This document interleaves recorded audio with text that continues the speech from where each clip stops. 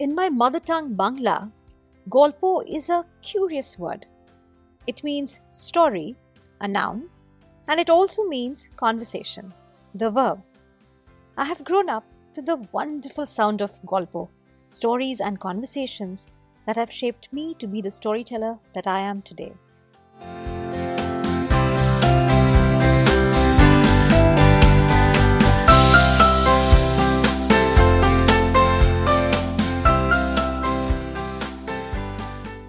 In this brand new season of Golpo, Stories from Around the World, me, your storyteller Rituparna, will continue to bring you stories that have picked me. Yes, stories pick me. They really ask me to tell them. They poke, punch, provoke, and push me to tell them. But before they do all of that, they speak to me, lighting up my mind and my heart in ways that only a very special story can do. And in this podcast, I bring to you some of those special stories.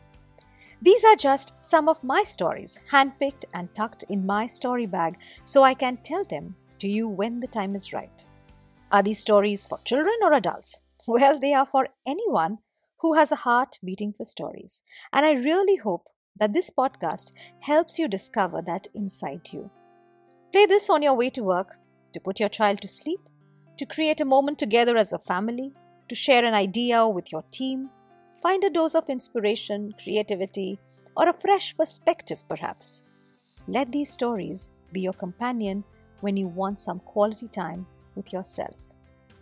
Like I said, you will hear a story today, and I hope it stays with you and lights up your heart and mind like the way these stories do for me.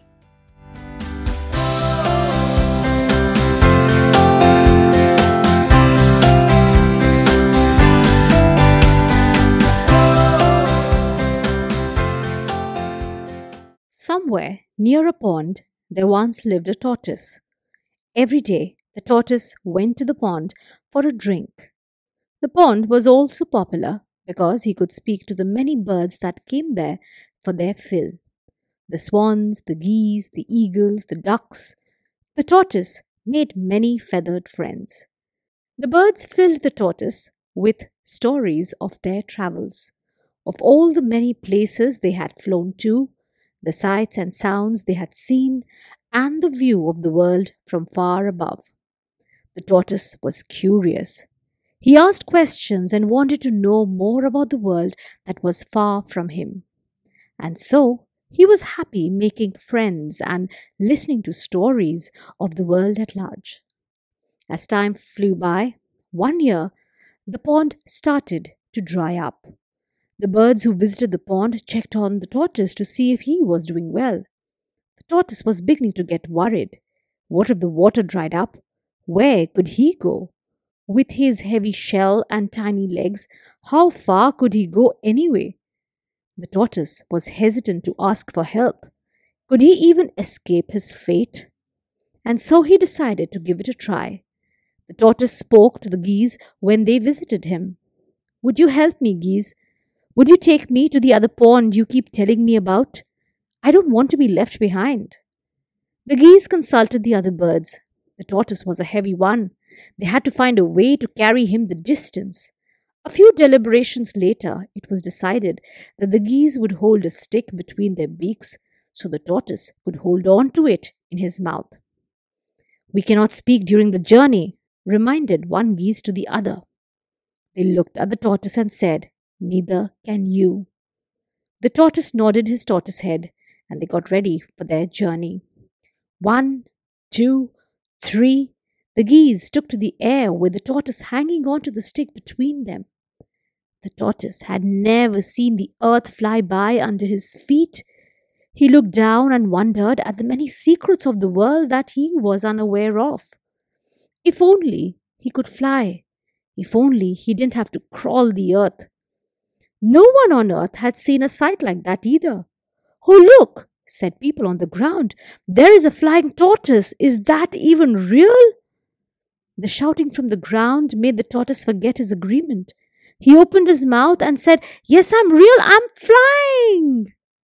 And with that, he dropped, crashing down towards the ground.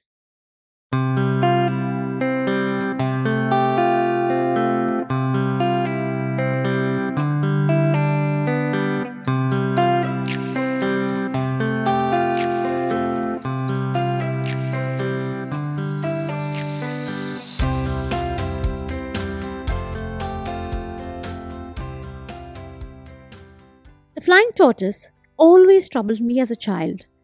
When I was a kid, I remember being told the story of the talkative tortoise who couldn't keep his mouth shut. Being talkative was not a virtue to be proud of. Definitely not for girls. And growing up in a girls' school, I remember listening to this with a lot of confusion. I mean, should we talk? Why shouldn't we speak? The ones who could speak during class were clearly favored by the teachers, and those who didn't were overlooked. The ones who couldn't stop speaking were the mischief mongers, always pulled up for punishment. And those who tried speaking despite their lisp, stutter, or accent were often laughed and jeered at. I know something about this because I went from being the child who would stutter to grow up to become a debater, a speaker, and a performer on stage. In this retelling, I have chosen to retell this story, shifting the focus from the fault of the talkative tortoise to the destiny of the flying tortoise. A simple research on this story brought some very interesting versions spread across Jataka tales, Panchantara, Aesop fables, Kathasarit Sagar, and even a French fable. Each telling is more harsh on the poor tortoise than its other version. It's all the tortoise's fault, and that's what you're made to feel, one version after the other. But what if there was another way to look at it? Now, that's the thing with stories, or at least the way they were told to me when I was a kid. They left you confused. While the teller would choose a moral or a message to frame the story, the listener who has a mind of her own would interpret it within her given circumstances. While the teller manipulates the story to make it sound like a cautionary tale, the listener would frame a counter story to challenge the outcomes in the story. I wish tellers then and even now would set a story free, tell it just as it is, and let the listener respond to it the way they like. In this podcast, I have tried to frame stories within themes, ideas, and notions that lead to dialogue, debates, and discussions. I don't intend to tell what message to give when telling a story. Instead, my suggestion is to invite your listener, whether in the classroom, living room, or boardroom, to tell you what do they think about the story that they just heard. So try this one out, will you? In the classroom, tell this story and ask your students what is the difference between a tortoise and a turtle, and how would they know one from the other if both of them were in front of them. Once you have the answer, then ask again, was the tortoise worried that he would die without water? With the pond drying up, what was he more worried about? And maybe ask them, how do they feel when they are left behind and friends play a game? Or friends go away to another place, to another part of the playground and have another new game without them.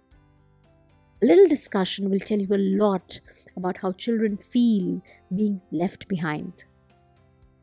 In the living room, ask your parent, how do they feel when children, friends, relatives go away for a better life? They would tell you a thing or two about being left behind or being alone. Or consider yourself as the geese.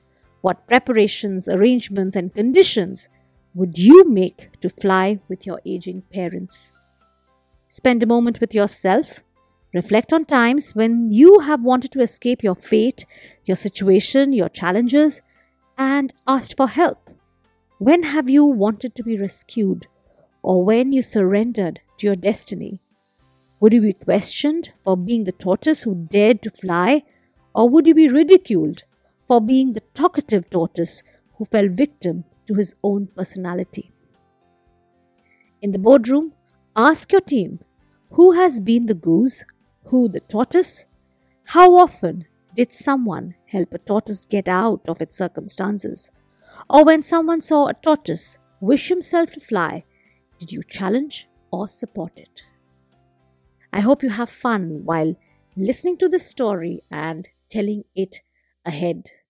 Each of these stories in this podcast is meant to be shared. Use it freely, liberally, openly, fearlessly. in the classroom, in the living room, and in the boardroom. Trigger conversations, spark dialogues, spark thought, introspection. And with all of it, you may be able to nudge people towards taking an action that's going to help them and you grow together. Have fun with stories. Happy storytelling.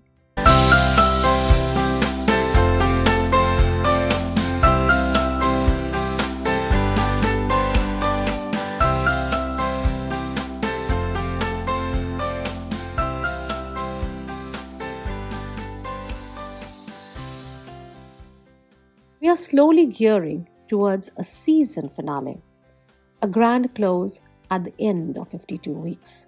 So we can take a short break and begin again. Every story in this podcast has been curated with a lot of thought. These handpicked stories have been rewritten to help you have a better conversation in the classroom, living room, and boardroom. We want to continue serving our listeners, and we want to know how to make this podcast more meaningful for you. Now, what should we do next? We would love to hear from you. Look up the Golpo listeners form in the show notes and speak to us.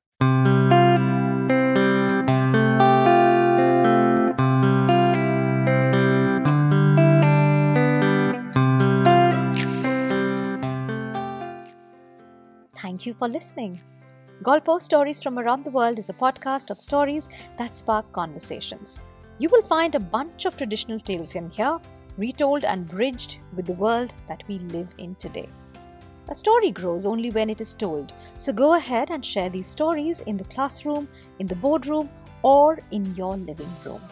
And come back to me and tell me, what did everyone say? If you like my stories and want to support this podcast, then you may want to gift a story, a little contribution to make storytelling sustainable for you, me, and others. To know more about my work, you can look up www.yourstorybag.com. I have a weekly newsletter. Follow the sound of my stories with the hashtag Storytelling with Rituparna. You can connect with me on social media. The links are in the show notes below. Until the next story, happy storytelling.